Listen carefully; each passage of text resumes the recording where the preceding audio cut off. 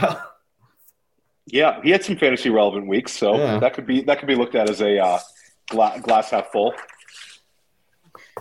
All right, boys, I pressed the big red button. We got way too many topics. The NFL just so generous to us this year, especially the last few hours, few minutes, few days, few weeks, whichever way you want to look at it. We're going to hit on a bunch of that tonight. Guys, let's get right into it.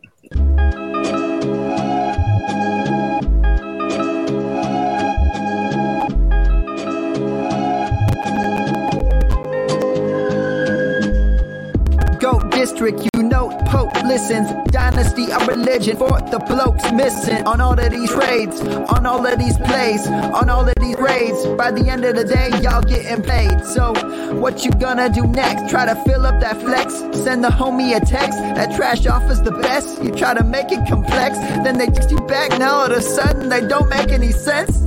Broaden your horizon, boy. Dynasty's not for the Simons, boy. These trades not for consignment, boy. Respect your opponent, y'all some piranhas, boy. This my advice from me to you. Open up your cute little podcast queue. Search up GOAT District, my dude. Pop it in your ear, man. Y'all know what to do. It's the... And I always be trading.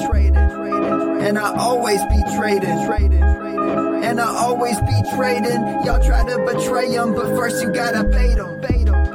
Fish.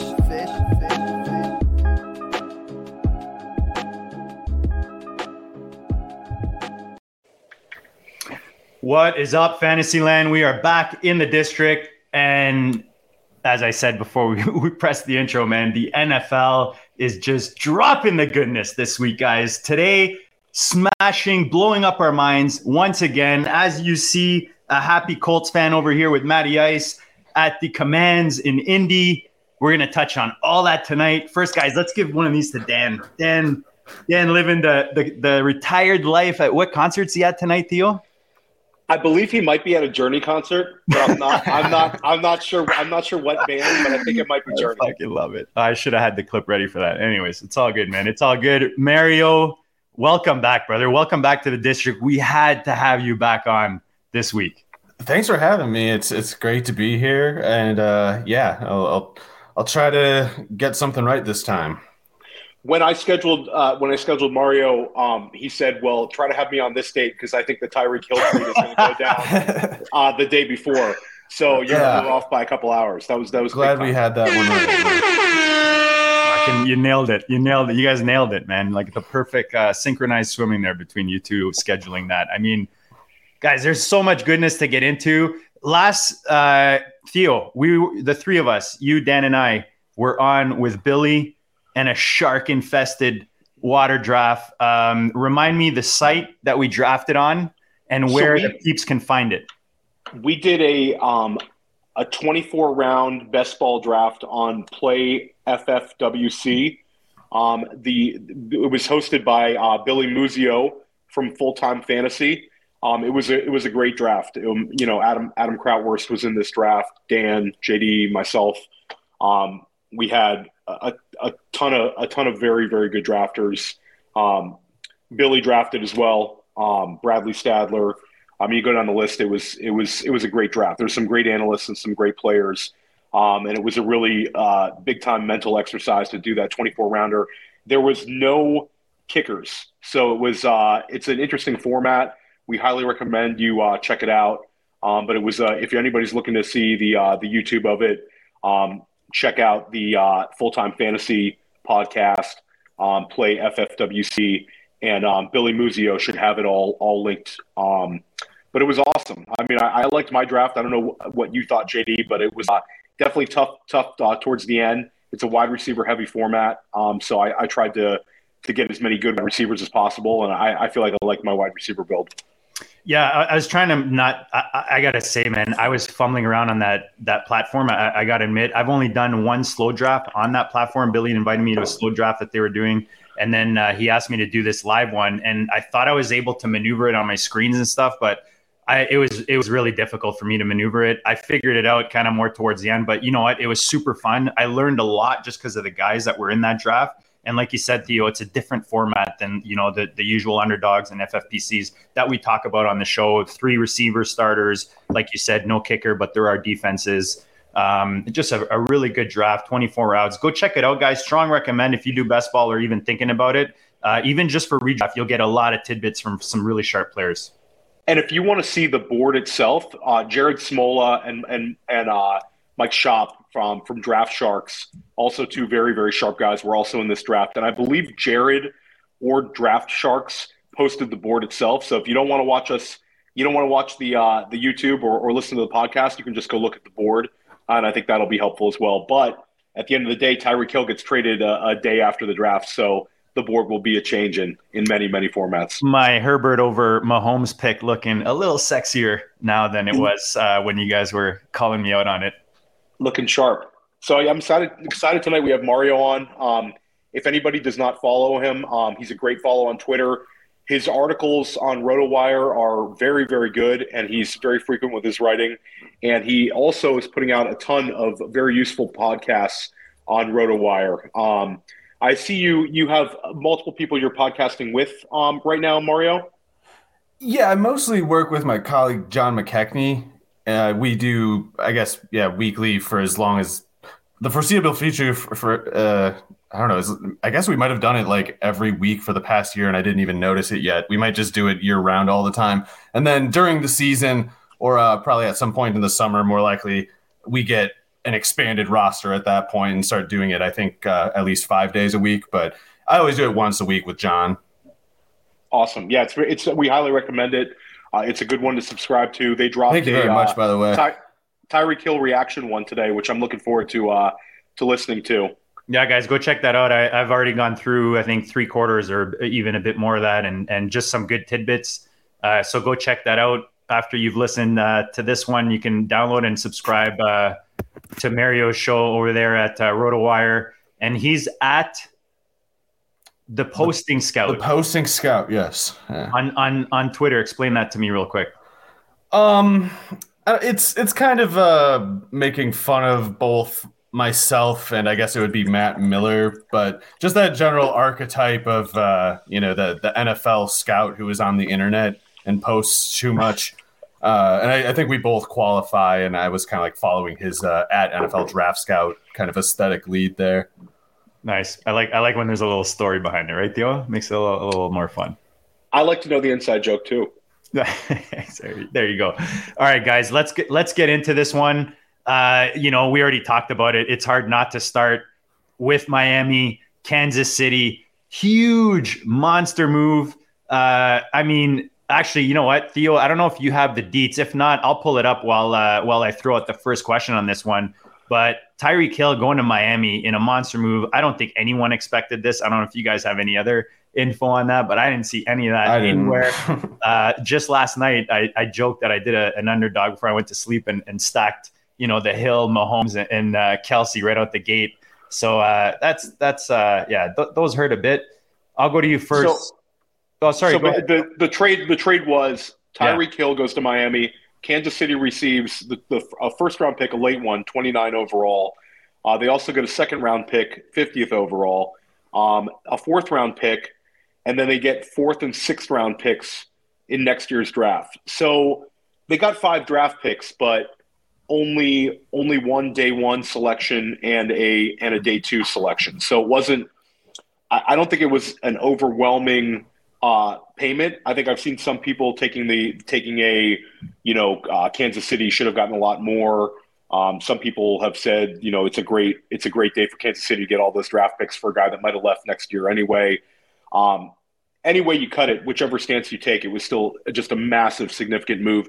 And it seemed to kind of come out of left field too. There wasn't like a whole lot of Tyreek Hill's getting traded all last week, which I think that was kind of the shocking thing is just how quickly things move this offseason, even with like Deshaun Watson going to Cleveland, where, we were thinking New Orleans, Carolina, and then all of a sudden it just becomes Cleveland. And now, you have Tyreek Hill, basically the trade just happened so quickly. I mean, I think that was the most shocking thing for it. We've seen Devontae Adams get traded, so we've already seen a huge wide receiver get moved. But it was just kind of how quickly this happened. For me, that was the biggest takeaway. Yeah, the Devontae thing at least took like a week to brew up, and this thing, I didn't keep, stopwatch track of it, but it felt like it was only like 20 minutes or something that whoever it was, Schefter or Rappaport, I guess both of them probably were saying like, hey, the Jets, Dolphins, they're talking to the Chiefs, and didn't take long after that. Blindsided me totally. I guess you can understand it easily enough for both teams. I mean, the Dolphins, they're giving Tua a really good shot here, even with the bad offensive line. I think with receivers like Hill and Jalen Waddle, no excuses at all. Whereas before he could have had an excuse, maybe a little bit of an excuse if he kept struggling. That's no longer the case. And then the Chiefs, it's just got to be a money issue. Like I don't know if there was anything they could have done to avoid it, especially after they had to pay Pat Mahomes his extension. But basically, you don't get rid of a player like Tyreek Hill unless the money's kind of forcing you because you can't replace him with whatever your savings are. So keeping this, because we could go a million directions. I mean, this is a very interesting trade. He's now what, the highest paid or the highest paid wide receiver ever, right? In the NFL, 120 million. Is that what I saw? That was like a 4-year, 120 million figure, right? That's weird. I heard or I saw on Twitter initially something like 3 for 75. So I don't know if there's conditional payments or something in there somewhere. But yeah, suffice to say, it was a big number, big enough that it convinced the Chiefs to let go of a guy that they you can barely define them without him, and yet they made that move. So let me ask you, like, kind of going from a macro and then moving in, where do you see the power shift move now? Because this affects two different divisions in the AFC. Obviously, it affects a powerhouse in KC. And we kind of saw this Miami team sneaking up and building slowly and then making a huge splash. So where do you see the ripple effect happen in these divisions or in the AFC? So Tyreek is a player that the Chiefs can't replace. It's just impossible. But Mahomes, if he's as good as we think he is, if he's, top 2 or the best quarterback in the league, then he should be able to stay pretty dangerous as long as they get somebody like Chris Olave or Jameson Williams with that first round pick, because I like Mecole Hardman, but I think he's more like a good third pass catcher and a good passing offense. And I think that he's good as like a downfield decoy, I guess. Like he's the kind of deep threat who, if the defense doesn't take him seriously, he can make them pay for it. But I think when you go from Tyreek Hill to the next guy, you need someone who can actually threaten consistently upfield. And players like Olave and Jameson Williams, I think, are more in that category. Like they're guys who both have the speed to make the defense pay and kind of like the route running ability to threaten pretty much every play that they're out there from a variety of routes on the outside. So I think the Chiefs can still stay really dangerous if they pick one of those receivers basically and get them up to speed quickly. But even if they do, there's no doubt about it. All of the Chargers, Broncos, Raiders gained ground on them with this, and that's just the fact. I don't know if they can really change that particular part of it. And in the Dolphins' case, I don't know. I don't like Mike McDaniel might be okay. I don't really know where he's headed. I can't tell what kind of coach he is exactly, and he could be a good coach and still fail with the Dolphins with how dysfunctional sometimes their front office and ownership can be. But with players like these, I don't know. It's kind of, even with a bad offensive line, and maybe even a bad quarterback, it's like Tyreek Hill and Jalen Waddle and Gesicki there.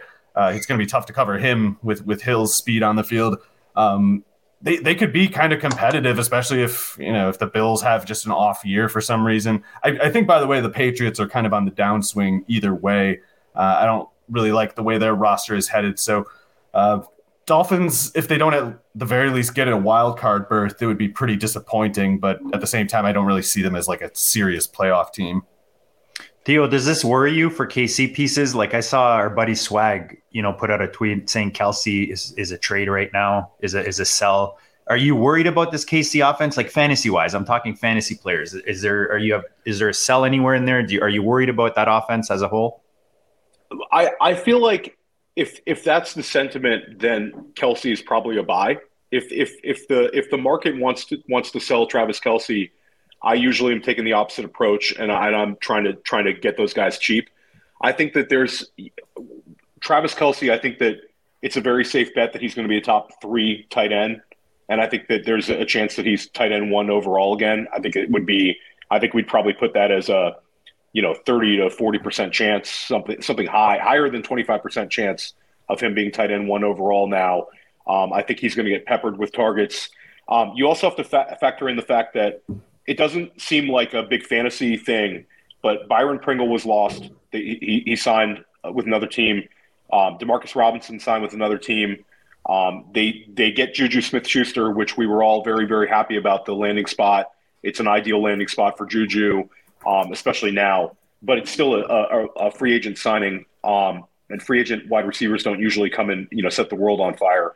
So Travis Kelce is about as sure a thing as it gets in terms of a guy that Pat Mahomes is going to pepper with targets. So from a fantasy perspective, I don't think this really moves anything for Kelce. You could make an argument, like Mario said, it's impossible to replace Tyreek Hill stylistically. So maybe the entire offense as a whole takes a step down. Maybe there's potentially less red zone opportunity and that sort of thing. But it doesn't change anything for me with Travis Kelce at all. What about Mahomes? Like, does it bring it down your ranking guys at all with Mahomes? Well, I think for me, Josh Allen's QB1 overall, and if there was any kind of trepidation with that, and there was still some Mahomes QB1, I think that it's a surefire Josh Allen QB1 overall right now. I love Mahomes, but I think Allen is just the safest bet right now for QB1 overall.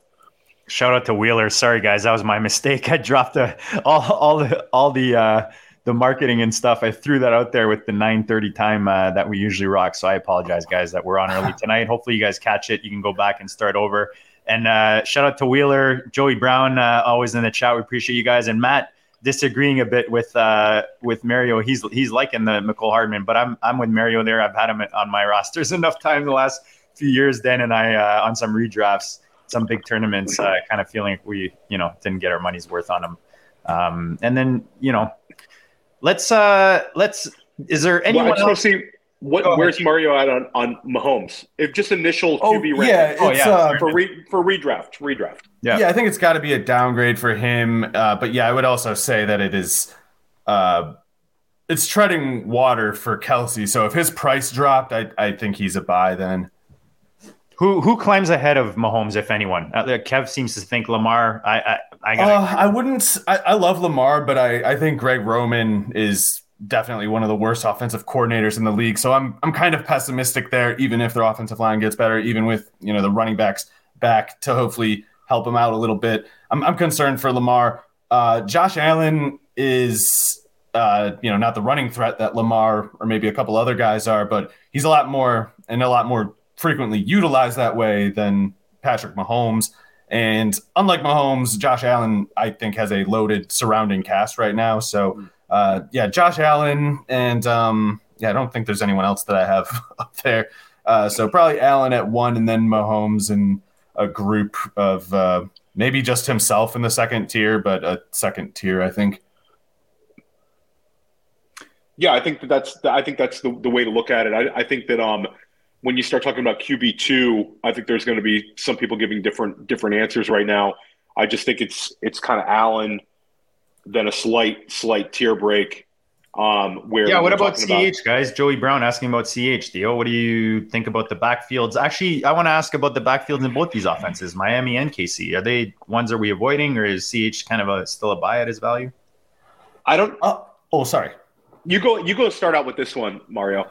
Well, I was going to say, I think Clyde Edwards-Helaire can run in skilled way. Like I don't know if he can take on the volume, but I think when he gets the ball as a runner, he's pretty good in that offense.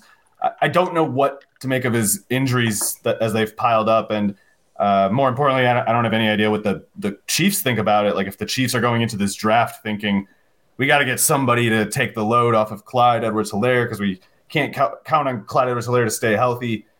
They would kind of be reasonable to conclude that, I guess. And Clyde Edwards-Helaire is 5'7", 204 or something like that. He's not even supposed to be a true workhorse like all along. Even when we were high on him, it wasn't even in theory supposed to be a workhorse kind of player. It's more like 12 carries, 4 or 5 catches.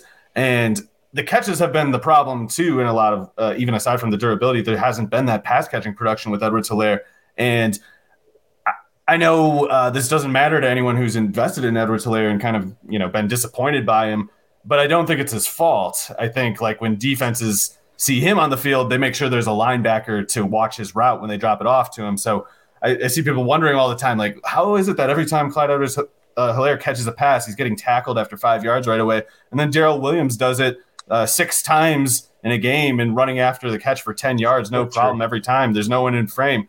And it's like, yeah, I don't know what to do about it to fix it, but the defense cares when Edwards-Helaire is on the field, and they don't when those other guys are out there. So they either need to figure out some way to make the defense pay for watching Edwards-Helaire, and since it didn't work the last 2 years, I don't know what changes there, or they have to get that much more going on the ground, and it's like, I don't know how much his frame can take up there. So I think Clyde Edwards-Helaire is in a difficult spot, and I think he's a good player, but I do worry about them practically utilizing him as a pass catcher. And as a runner, I worry that they, kind of reasonably are worried that his frame can't take 15 carries a game.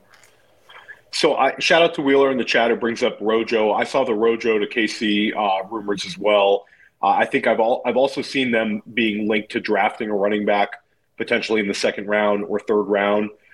So I think there could end up being some competition. CH would not be one that I would go out and try to actively buy in Dynasty. I've seen some sharp players buy him low in some leagues I'm in, guys that I respect their opinions on, buy him low, but it would have to be pretty low for me. I think he's the kind of guy you might get burned trading like not trying to put a number on it, but I wouldn't go offering like, the 107 for him right now. I would kind of let things shake out. But I think I've seen some people trade second rounders for him. That's how the market is very low on CEH in Dynasty right now. In redraft, I've drafted him in an NFFC best ball draft. I drafted him in like the 7th round. I think that's a reasonable place to take a stab at if you're doing early best balls.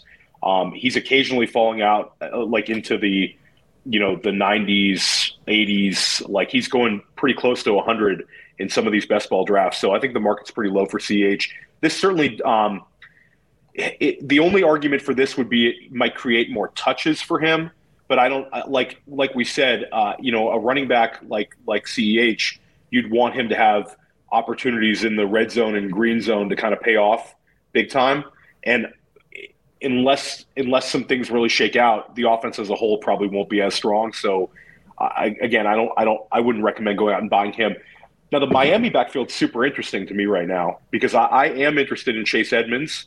Mostert? I'm not as interested in Mostert. I think Mostert is familiarity with the system. Does he loses with Hill coming in? No, because he's kind of gadgety a bit. I think I don't know if either one necessarily loses. I think it's like Edmonds is the one that they put money into. They gave him like 6.5 guaranteed. They paid him like 2 years, 12. And I think Edmonds is younger. He's certainly the better receiver. He's the running back that they brought in first. They brought in Mostert second. I know that shouldn't really be a factor in, but Edmonds seems like the person that they targeted. They needed a running back. They went out and got Edmonds. And I'm a fan of the situation. I think Edmonds could end up being one of these guys that could be a RB2 or a useful flex in this offense. I mean, you have two of the fastest wide receivers in the league now, and you have a tight end who can stretch the field. I believe in Mike McDaniel's ability to scheme. I mean, Edmonds should have opportunities with his touches. He's a guy that's, and I was talking to Mario about this in the pre-show. The fact that they traded away all these draft picks is also a great thing for Edmonds. They don't have a draft pick until the end of the 3rd round now. They're pretty safe. Yeah, they're pretty safe. So I think you're gonna. I think that was one of the fears was they're gonna have just some crowded, backfield, and they'll take one of these guys in like the 2nd or 3rd round potentially. That ship has sailed. It's Edmonds and Mostert. You can get Edmonds still pretty cheap, and you can get Mostert dirt cheap. So I have some Edmonds in Dynasty. I'd like to get a little more, and I think he's the kind of player. I don't think he's not a league winner type, but I think he will pay off at his current ADP, and I think he'll rise up a little bit. maybe into that dead zone as the summer goes along. What do you think, Mario? Yeah, Edmonds is pretty interesting. Like, he seems like he's a pretty good player.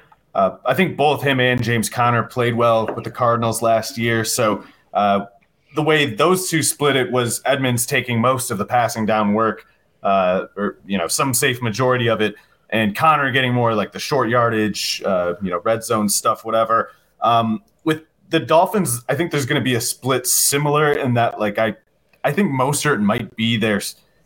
Mostert could actually start at running back, and it would be one of those like ceremonial things where he starts because their base loadout is, they want to have a run play action threat on the field, and they want to establish that, outside run threat with Mostert and try to get the defense worrying about the speed both underneath and vertically, try to get them off balance. And then Edmonds is the one who's probably going to play upwards of 2/3 of the actual snaps, because anytime there's a route for the running back, it's going to be Edmonds on the field. So he might be off the bench technically, but he should lead them in snaps, and he should get almost a monopoly on the pass catching work there, particularly with the offensive line being kind of concerning. That's a good thing. If he can get a lot of targets, especially in PPR, you wouldn't really care if he's struggling to average 4 yards a carry.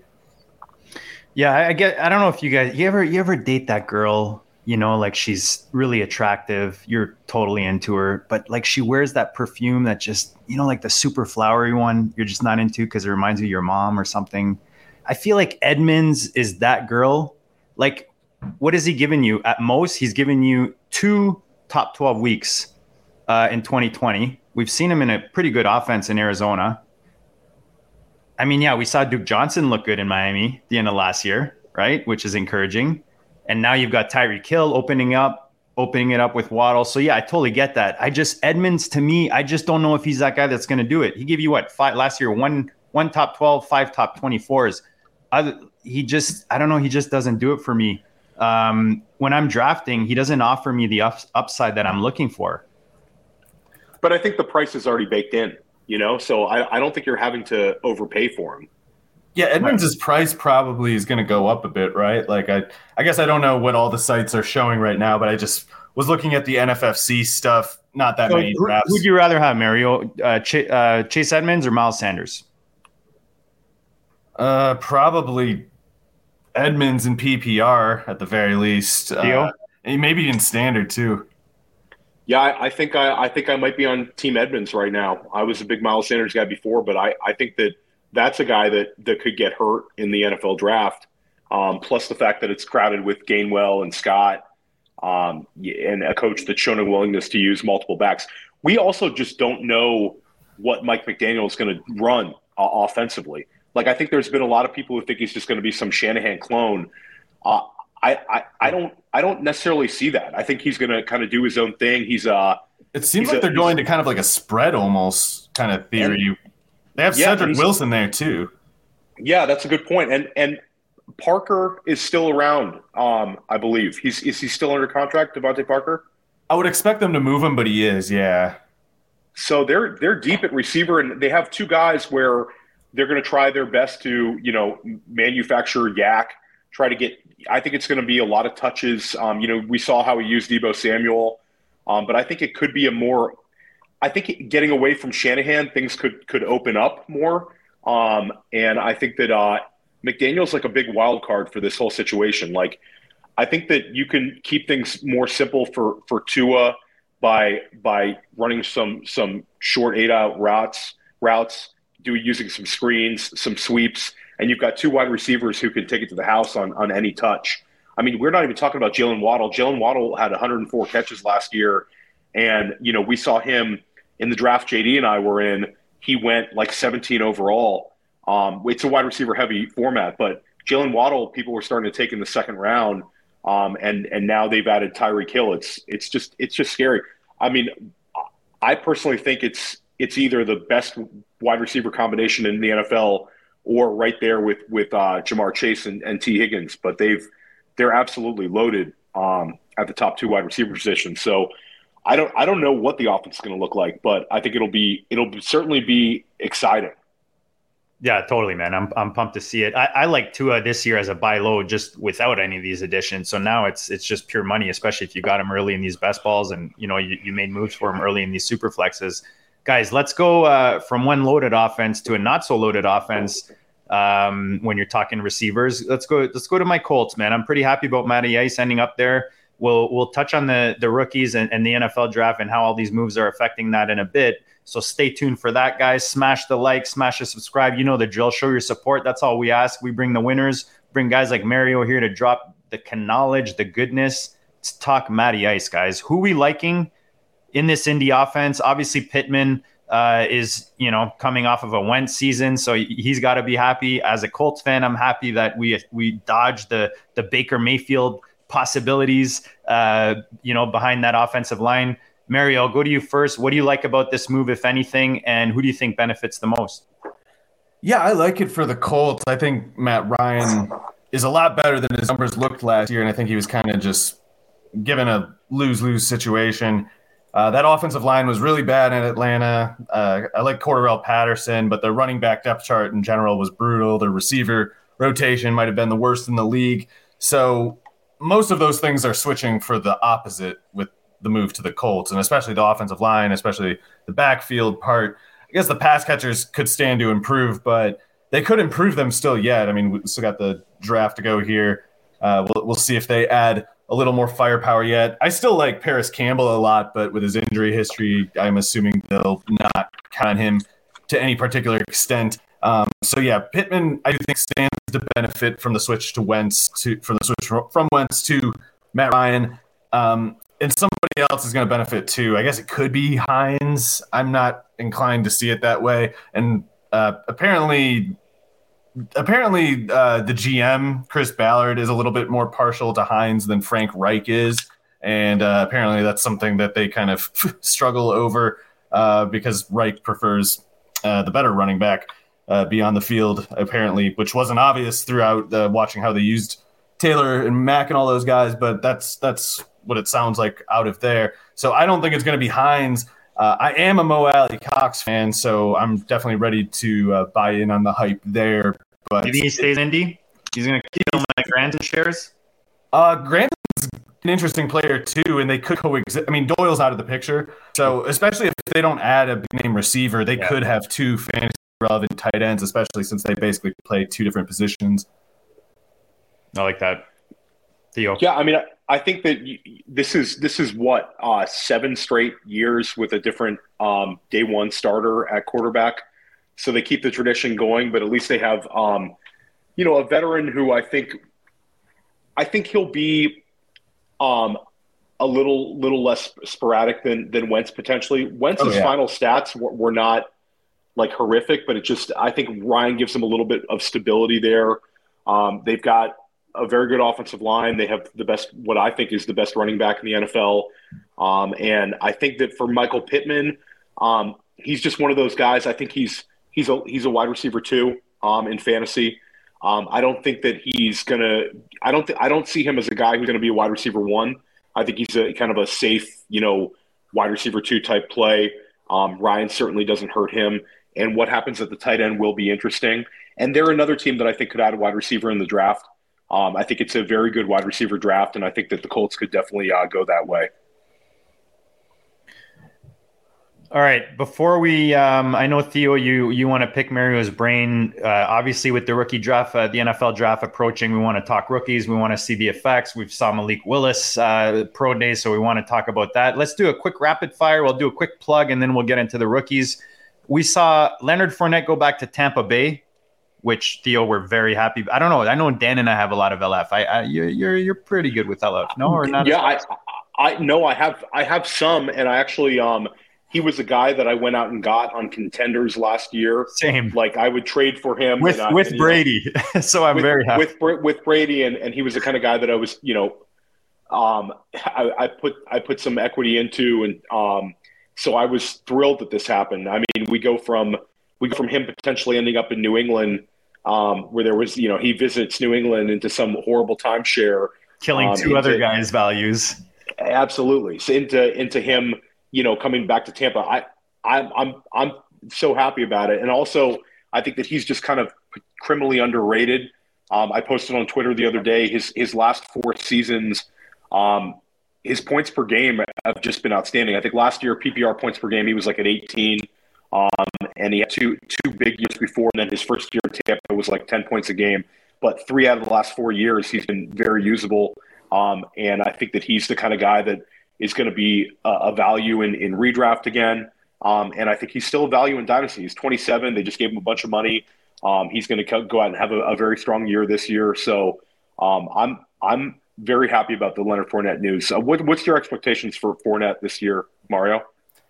Yeah, I think with Tampa Bay, it's just plug and play with him. And like you said, there was a lot riding on it. The question of where he signed and would have been disaster most other places, but Tampa Bay is the absolute best case scenario for him. And I think in hindsight, he disappointed a lot in Jacksonville after looking so good at LSU, just because at LSU he had the huge offensive line advantage at all times. And he would kind of get a big lane cleared, and then once he's up to speed, he's this 240-pound, really fast guy, and it's tough to tackle a guy like that when he's moving. So with Tampa, their offensive line is so good, he's almost got the same deal there. It's like the lanes are there, and that's why he looks so much better, is he's hitting speeds that he didn't with Jacksonville. And maybe more importantly than any of that, Tom Brady loves him. Tom Brady is a huge fan of Fournette, and you can see it. Like, you could see it early when they started working together. I don't know why. I've never heard of anybody being a big Fournette fan other than Brady, but it's clear that he is. I like Fournette, man. I've always liked Fournette. I think he fits nicely in that offense. We saw it, and 3 years they signed him. So, like Theo said, if you picked him up late last year to pick him up for a contender, you're drafting him hoping that he ends up back there in Tampa. You're happy. Before we do a quick plug, guys, let's do a quick keep trade cut here. Fournette back in Tampa, Tanyan back in Green Bay. Theo loves that I keep bringing up Tanyan. And A-Rob goes to the Rams. Keep trade cut, Mario. We'll start with you. I'm optimistic enough for all those guys, I guess. Like Tunyon, I don't know what to make of the injury, but with Adams gone, there's slack there to pick up, and he's probably their wide receiver 2 in function right now, along with Lazard.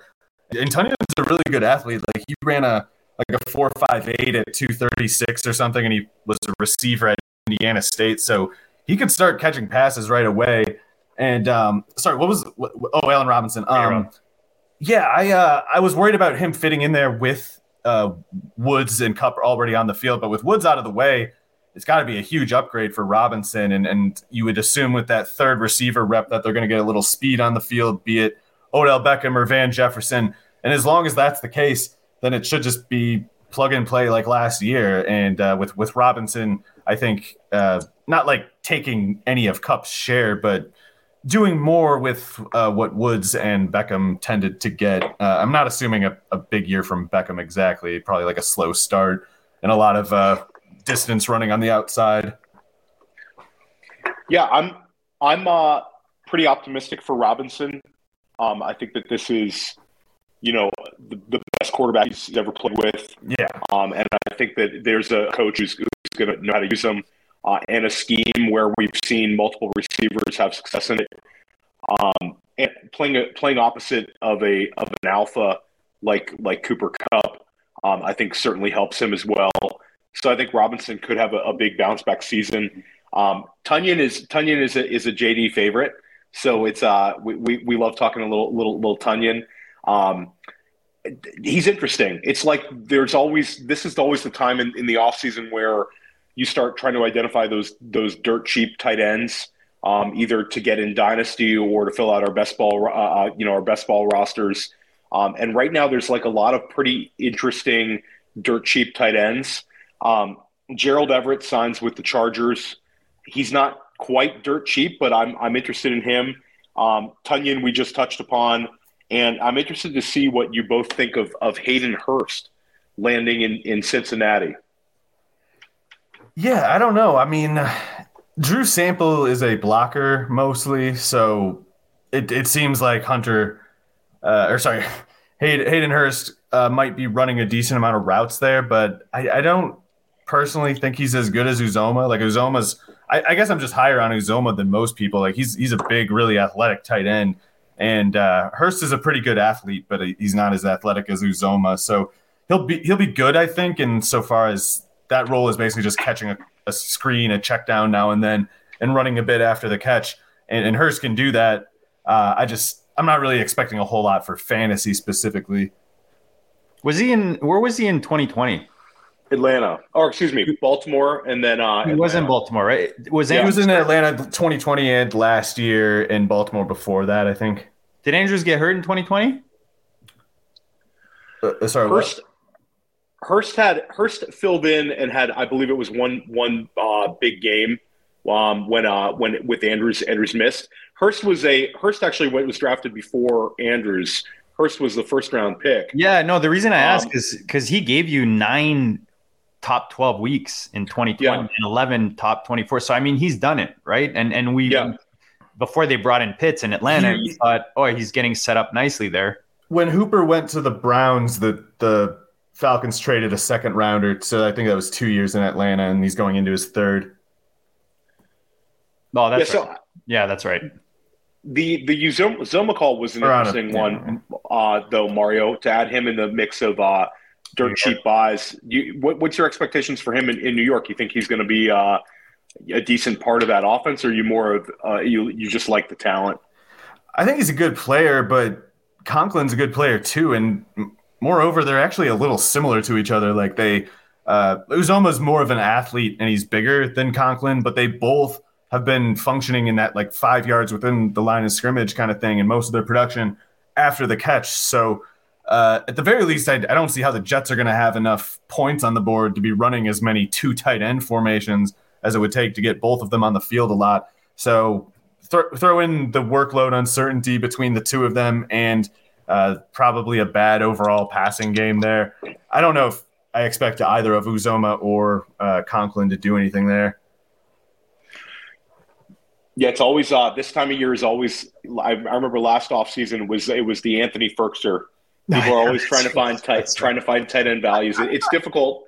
It's difficult, but we're always trying to identify them. Parham was another one. Parham, yep. There was a Parham train. Yep. All right, we got to give a quick word to our friends over at the FFPC, myffpc.com, guys. I'm super excited because I got to admit, I know the cuts are coming. Theo, March 31st, right, for Dynasty Leagues on the FFPC.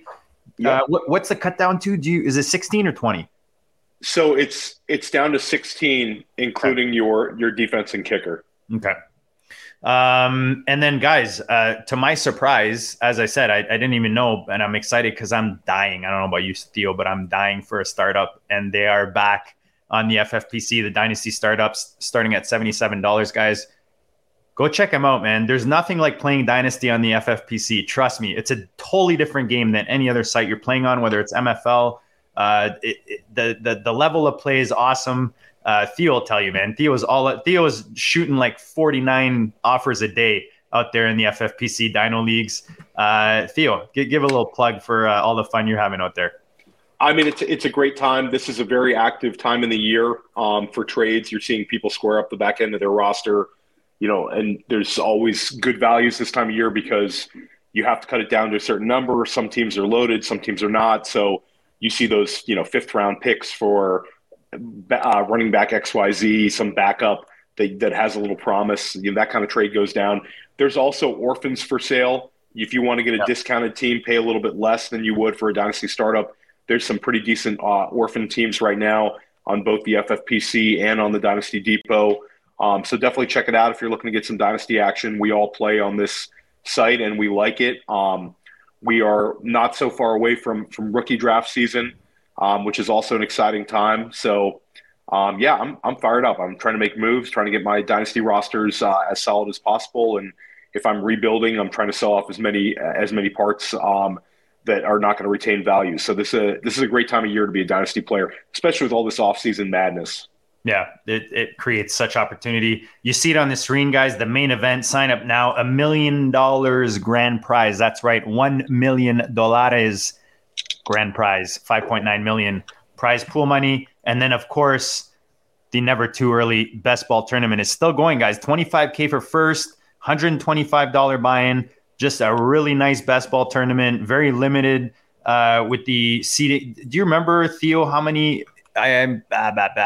Should probably. I don't remember the They have the 583 left, Yeah. 583 spots left, and it's 1,152 teams limited to that little team. So guys, you look at other tournaments, way more teams in there. You can do live or slow drafts. And of course, you've got all the other best balls starting at $5 for the slims, all the way to a kajillion dollars, and all the other formats that they have on the FFPC. And guys, as you know, myffpc.com, if you're not already on the site, you're just hearing this for the first time, we appreciate you guys watching and listening. Make sure you tag us at Go District, and we'll get you a nice little sign-up bonus when you sign up to the site. Guys, let's get into rookies. I know that first segment went way longer than we thought, but I thought, you know what, those are some big moves that happen in the NFL. Let's deep dive for our audience. Let's switch it up, Theo. Why don't you start it off? Why don't you start it off with touching on these rookies? So Mario is someone whose opinion I respect on rookies. I enjoy looking at his rankings, and I just want to take a step back. How would you compare this class as a whole to maybe last year's class and the year before? Would you consider this and we'll take quarterbacks out of the equations, just skill position guys, because we already know it's a pretty down year for quarterbacks. How would you look at this class? Are you intrigued by this class? Do you think it's a decent class, or are you pretty down on it? I guess for certain, especially in Dynasty, certain people with certain teams might not find in this draft what they need to get where they want to go. But in terms of just kind of a decent selection of talent, of good players, productive players, I think it's pretty good. I tend to see things kind of like optimistically that way, just because I can get like really obsessive about some player and look at something and think like, oh, if they just did this differently with him, this would work out better. And so I can kind of see good case scenarios maybe that I shouldn't.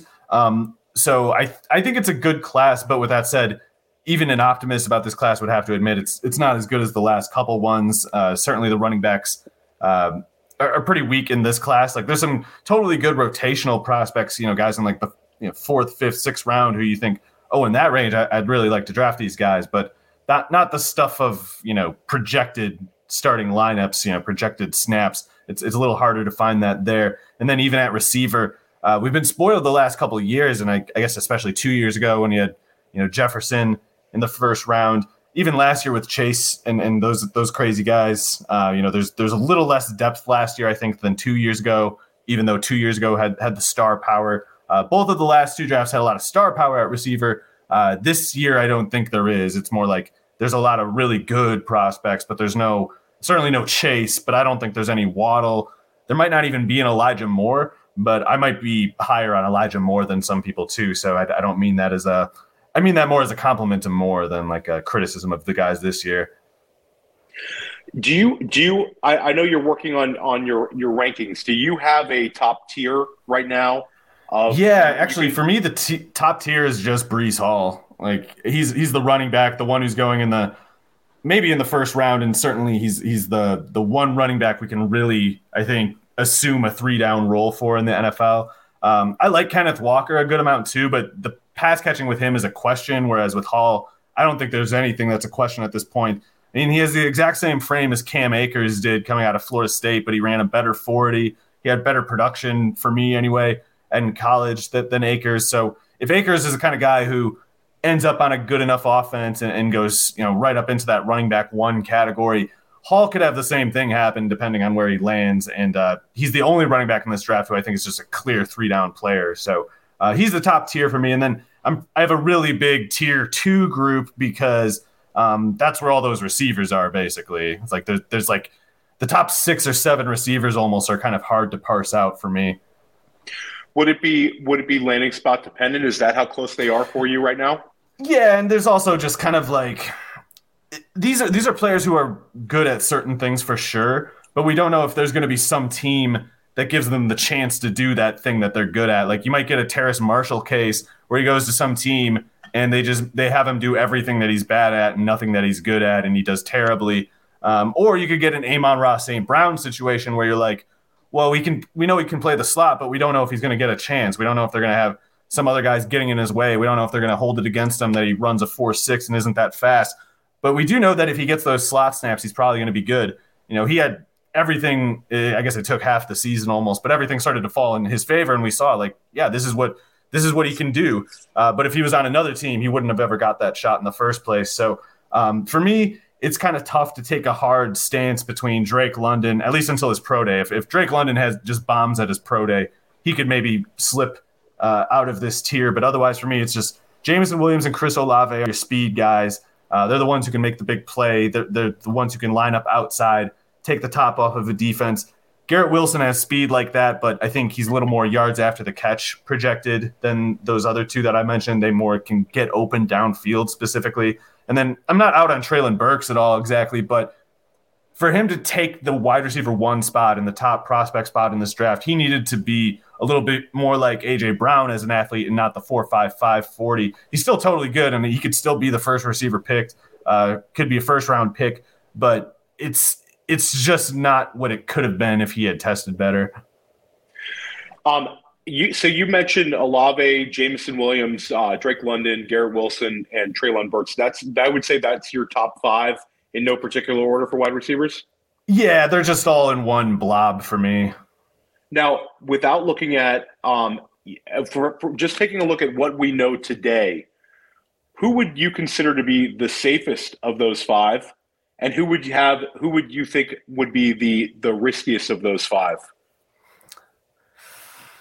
Man, I think the most high upside might also be the riskiest, and that might be Drake London, because if he runs like a 4.65 at the USC Pro Day, or at his personal Pro Day rather, that would be pretty concerning. But if he runs more like this might be a stupid, impossible thing, but if he somehow runs like a high 4.4, like a 4.48 or something, he all of a sudden goes straight to alpha workhorse wide receiver 1 kind of category for me. But if he tests poorly, you're talking more like a wide receiver 2 kind of category. Still could be a good player, but with these other guys, we have the hopes of like wide receiver 1 totally in play. Like it's not that I'm trying to find a reason to rank Burks 5th out of them or Garrett Wilson 4th out of them. The landing spot will matter a lot. But yeah, I think London has the most at stake on his workout, and he's the one that hasn't done the workout yet, who will still run. Like Jameson Williams won't be able to run because of that ACL tear, but London's going to run and jump, and if he bombs, it could hold a lot of sway over the rest of the receiver order. And if he does really well, the same is true. Talk about Olave or Garrett Wilson. If you could pick one of the Ohio State wide receivers, which one would you go with? I like them both a lot, but I prefer Olave just because I think he's a separation creator. I think he's going to get open in the NFL, but I think Wilson's going to get open in the NFL too. And with him, you would say he projects better as a yards after the catch guy than Olave. So, it's like one of those things.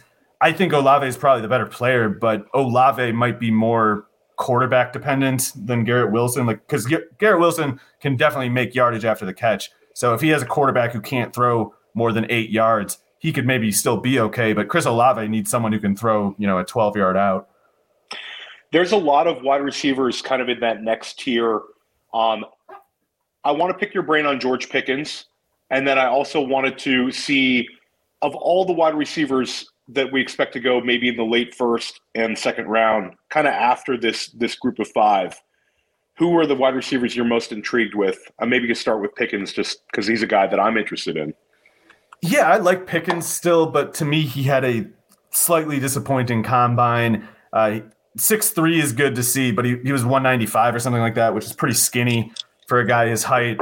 And the 4.47 40 was only decent, in my opinion, for a guy with his density. If you're going to be skinny, I'd really like you to be like truly fast. And sometimes 40 times are wrong, so I'm not trying to bury him over this. I still like him as like a top 40, top 50 kind of pick. But before the combine, I had hopes of Pickens claiming wide receiver 1. He had really good production, especially that true freshman year at Georgia. So I believe he has the skill to play receiver, starting NFL receiver at a high level. The question for me is what kind of physical tools does he have to work with? Because I think that goes a long way in determining upside. Right now, I basically worry that he's skinny to the point that it might hold him back a little bit. Like his frame and his timed athleticism is really close to what Josh Reynolds posted coming out of Texas A&M. So that's kind of concerning because he's okay, but he's certainly no star. And with Pickens, I still hold out some hope that he's a star because that freshman year was just really impressive there. Wandale Robinson. Shout out to Joey Brown in the chat. Tell us your thoughts on him. So I was disappointed with him because he was listed as 5'11" on the height weight for Kentucky, and then he measures at 5'8", which that's basically putting you in the slot. Like if you want to be a 5'8" outside receiver, you need to be Tyreek Hill fast. And I don't know if the 4.44 or whatever it was Wandale ran, that might just make him this year's Jalen Darden or something. And I still like Darden, but with guys like them, their projection is more fragile. Like they need more things to go right, fewer things to go wrong. So if Robinson gets a shot on a good team that has slot reps available, I love him in that case. I just worry about him getting that shot in the first place. David Bell? Yeah, he's tough because his production is awesome at Purdue, and it seems like he knows how to play receiver, but the workout numbers were pretty brutal at the combine, and this is a pretty strong class, so I think he slides a little bit, and you don't want to count him out. And if he lands on a good team, then you really like him. But, worst case scenario for a guy like his background is there's cases like Tyler Johnson and Kelvin Harmon, guys who were really good in college, and they tested pretty poorly as athletes. And then, they kind of, at the very least, have had a delayed start here. Yeah, I've heard the Kelvin Harmon, David Bell nightmare scenario. I really would not like to see David Bell go that late in the draft. That would kind of just be a death sentence. Even Tyler Johnson, I mean, he was awesome in Minnesota, and so I really don't want to count him out because it seems like he can definitely play. The only question is is he going to be fast enough? Can he twitch, jump quick enough to make his skills show up on the field? We'll flip the switch. Two faster guys. Sky Moore and Christian Watson seem to be risers right now. A lot of people seem to be getting a little more excited about them. Watson had the big Senior Bowl, and Sky Moore certainly did himself some favors at the combine. What are your thoughts on those two guys? Are those guys that you could see kind of sliding into the back end of a first round in a rookie draft? What are your thoughts on those two guys? Well, I don't want to count out Christian Watson because he's definitely got wheels and he can jump. That's definitely true. And he was a productive downfield player at North Dakota State, but he was never really a volume player there. And I do worry about him showing up in the low depth of target kind of part of the field. I'm worried that he's going to basically be a better version of Marquez Valdez-Scantling, like a guy who is outside and downfield pretty much every play, and you can't really count on him to make plays in the first 10, 12 yards. But that speed is real. So if he can be a Marquez Valdez-Scantling who catches, 56% of his passes instead of 49, that could be a pretty good player, even if he's kind of limited. With Sky Moore, I can see him getting involved underneath and in the intermediate a lot more easily because he did that at Western Michigan. He was a super productive player there. And he helped serve there, too, against two guys in the NFL. Well, one guy, D. Eskridge, who's already in the NFL. Seahawks reached for him in the second round last year. But also Jaden Reed, who is going to be an NFL receiver from Michigan State next year. He's a good player. Moore kept up with guys like them and put up really great production, had the good workout numbers and a pretty dense frame. So I really like Sky Moore. I think I know he's gotten a little bit of recent hype, but I think it's pretty justified. Did you guys talk Spiller for earlier? Okay. So just getting back to running backs. I want to touch on a couple of these guys, but Breece Hall, is he your 101 in Superflex drafts as well? Probably, yeah. I like Malik Willis enough. He's my quarterback one. I guess it depends on how bad you need the quarterback there. So you would have those two guys as like the top tier in a Superflex draft right now? Probably, yeah. Then looking at the rest of the running back landscape, I'd like to hear about some guys you like. But one guy you seem to have some trepidation on that I've seen a few people starting to sour on is Isaiah Spiller. He was a guy maybe if we were projecting this draft class a year ago, we might have said he's going to go pretty high. What are your concerns with him? And is he a player that you think could have bust factor based on his ADP?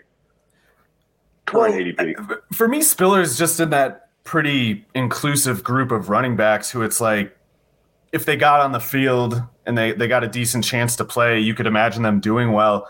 But to get that opportunity, you either need to have, usually anyway, you need to have clear standout talent or draft capital kind of like, greasing the runway for you, getting you on the field early. And the third case is injuries, of course, can get a guy on the field too.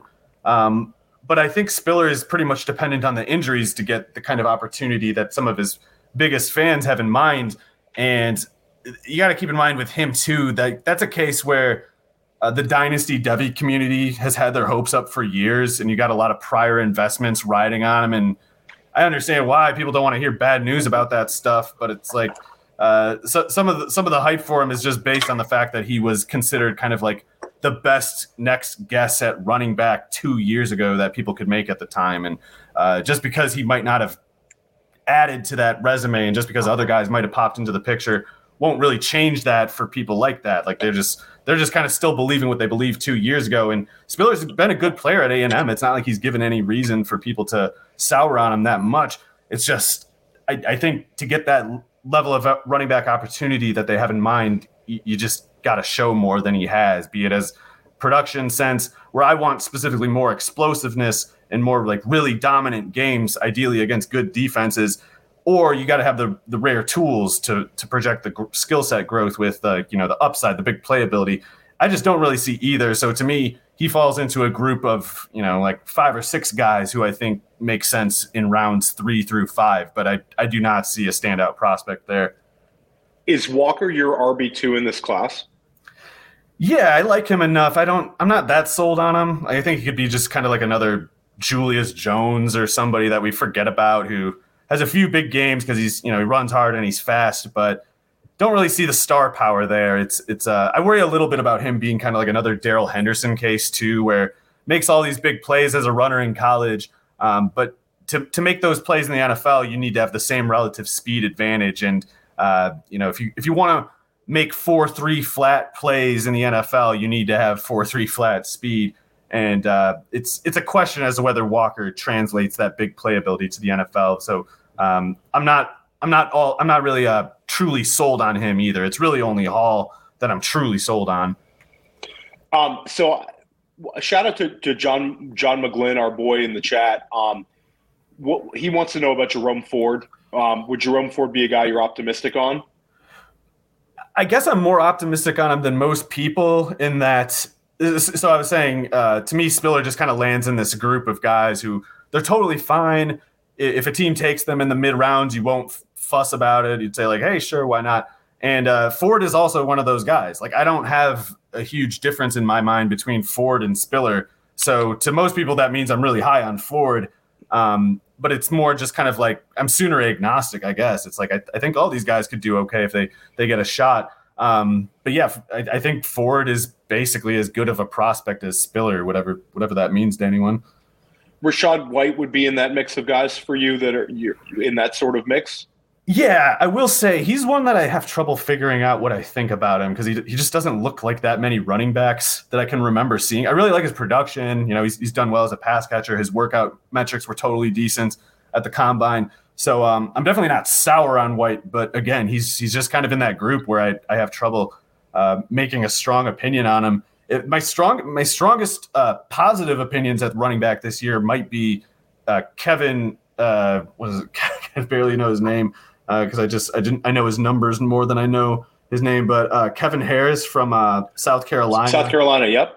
Yeah, because he checks the boxes that I look for. Like I prefer to see running backs who are over 220 pounds if possible, have explosive rushing production, and then plus athleticism on heavier than most frames. And Harris checks all those boxes. I think he would have much higher stock right now if he didn't have that back injury that he was trying to play through early last year. If he had 2 years like his 2 years in a row, like the one that he had 2 years ago, people would be talking about him as the running back 2 along with Kenneth Walker.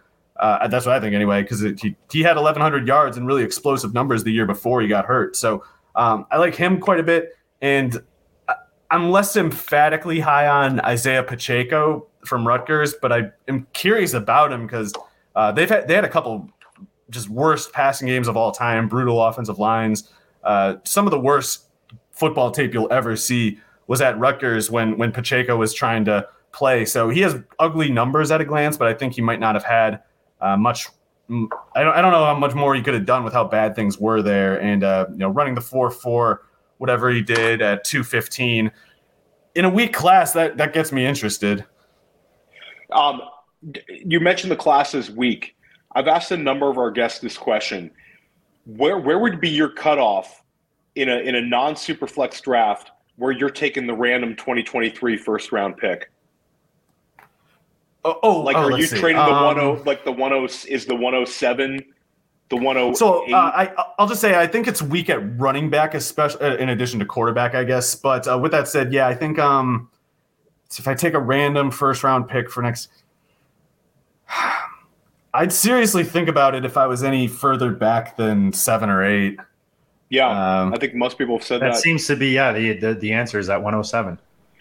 And then we're past the hour mark, but I do want to pick your brain. Your QB1 is Malik Willis. Do you have an NFL comp? I hate doing that because he's different than all these guys. But I will say, how excited are you about him?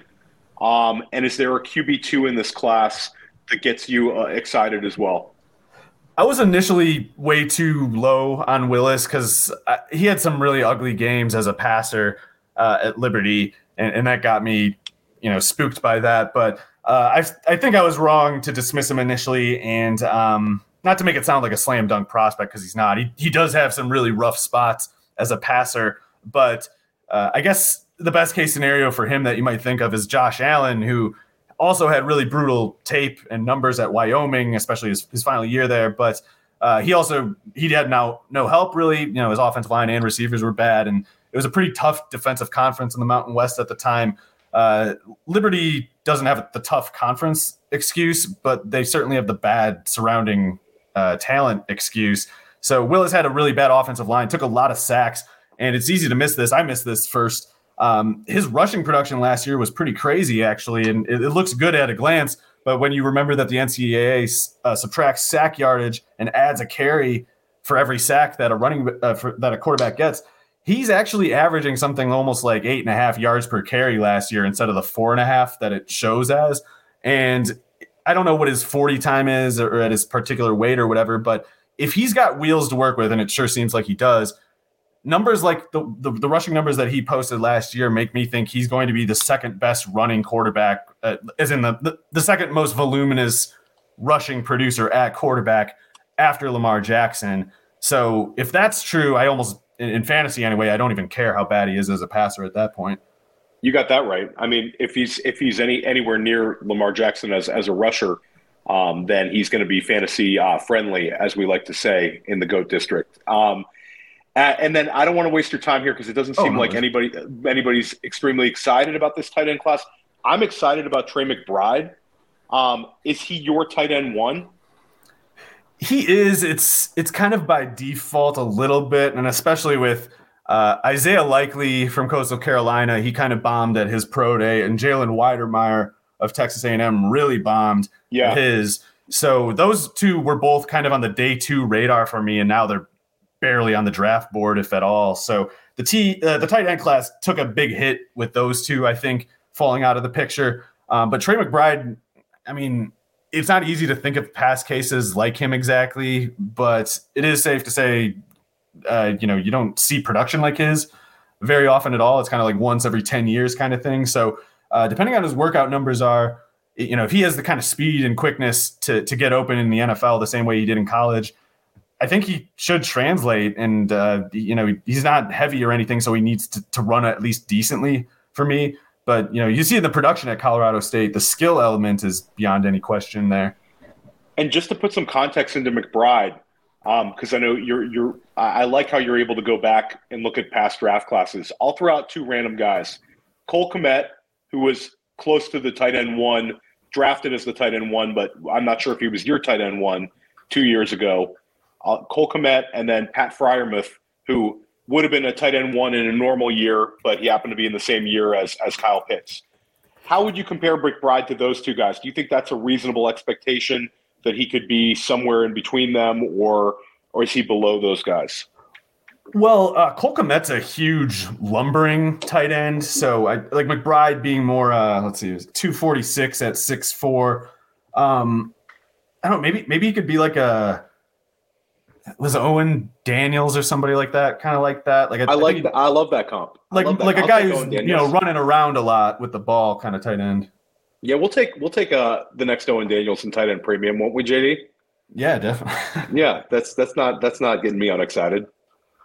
That's great. JD, is there any prospects you want to get Mario on the record on right now? Sorry, guys, I'm on mute. I keep throwing it out there, and I'm thinking I'm talking, and I'm on mute there.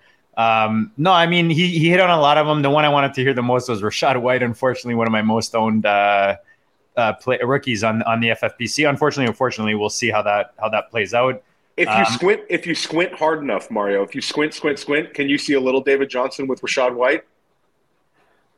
He's not that heavy, but you could use him some of the same ways, specifically as the route running aspect. So that's part of what I mean why I like White, but I can't quite tell what to think about him. Because I'm like, man, if he was just 10 pounds heavier, I'd say David Johnson, but I don't know what to say.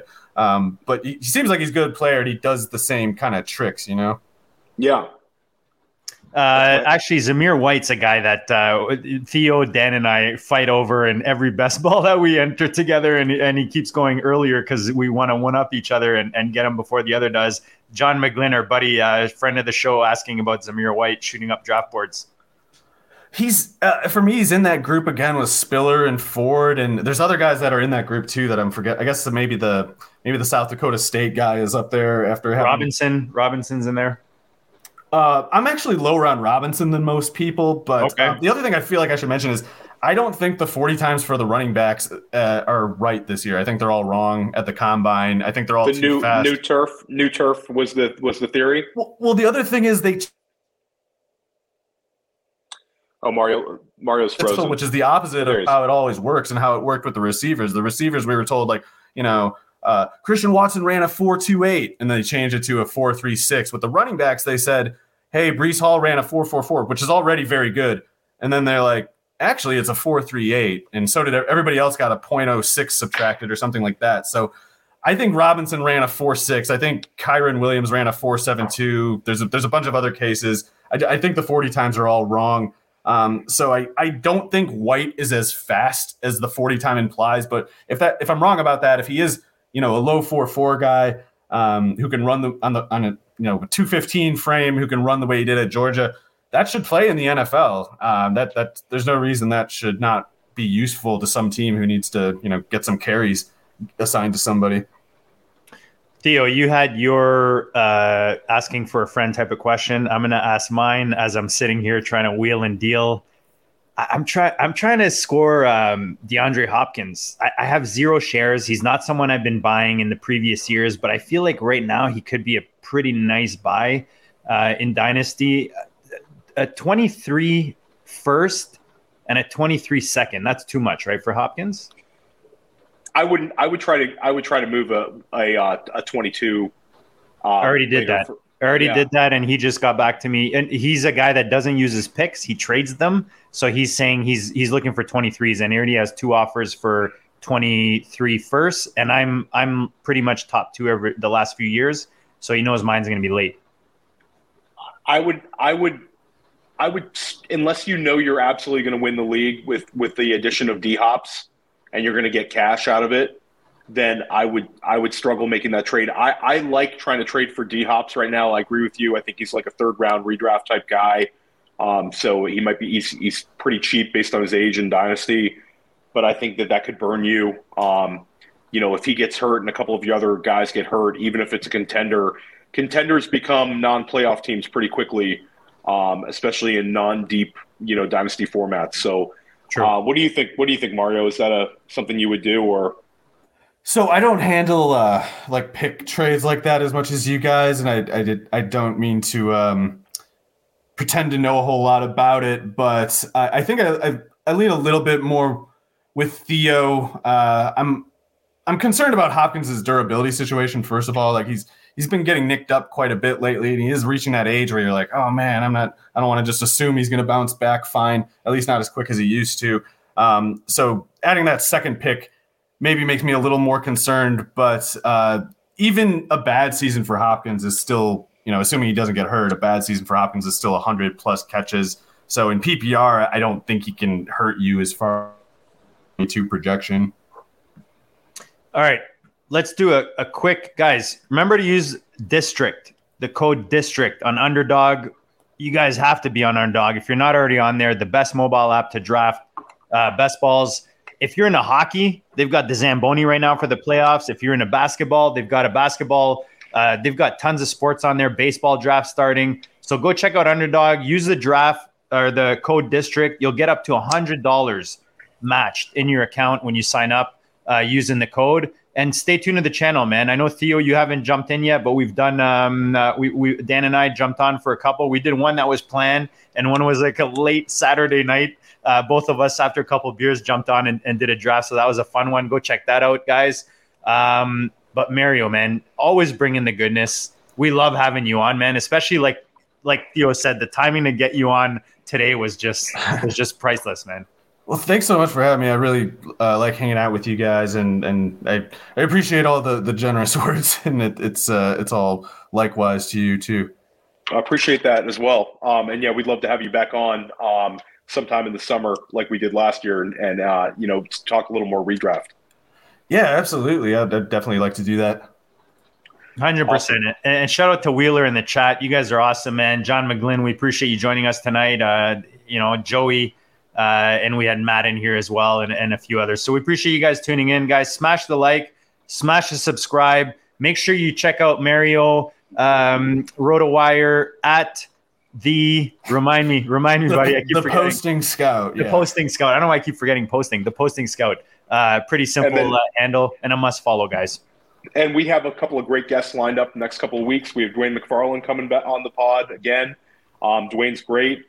We have Jax Falcone of the Undroppables, has been a fantastic guest here on the GOAT District multiple times now. And then we have Abib Agbatoba coming back on, the two-time Football Guys champion. We'll get a high-stakes perspective on some of these off-season moves.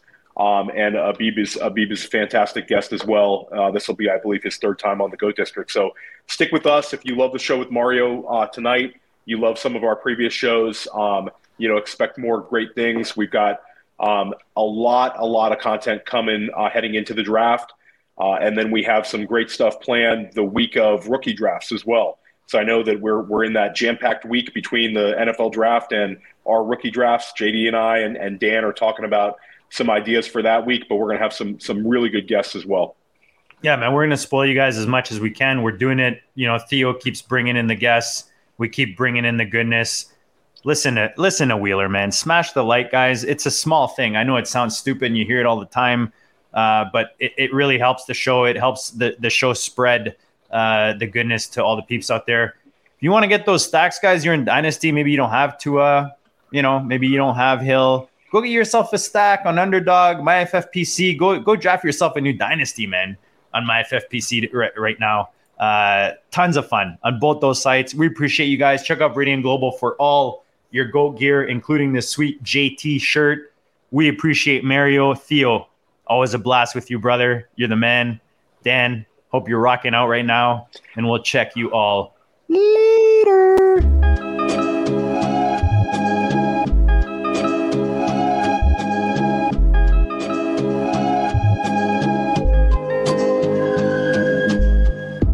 District, the Pope listens. Dynasty, our religion, for the blokes missing. On all of these trades, on all of these plays, on all of these grades. By the end of the day, y'all getting played. So, what you gonna do next? Try to fill up that flex? Send the homie a text? That trash offers the best? You try to make it complex, then they text you back. Now all of a sudden, they don't make any sense. Broaden your horizons, boy. Dynasty's not for the Simons, boy. These trades not for consignment, boy. Respect your opponent, y'all some piranhas, boy. This my advice from me to you. Open up your cute little podcast queue. Search up GOAT District, my dude. Pop it in your ear, man. Y'all know what to do. It's a And I always be trading. And I always be trading. And I always be trading. Y'all try to betray them, but first you gotta bait them. Fish.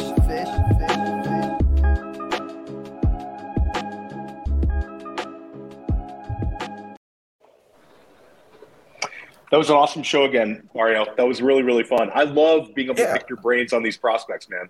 You're like a machine with this shit. We covered a lot of shit there. We covered a lot of shit there in 118. That's for sure. Yeah, sorry if I dragged anything out too much. No, man, not at all, dude. We appreciate all of it. Do you ever podcast with John? Are we're still live, JD? Are we really? I didn't know that. Yeah. All right. We'll turn it. All right. I was gonna say that we've had a couple of guys that you would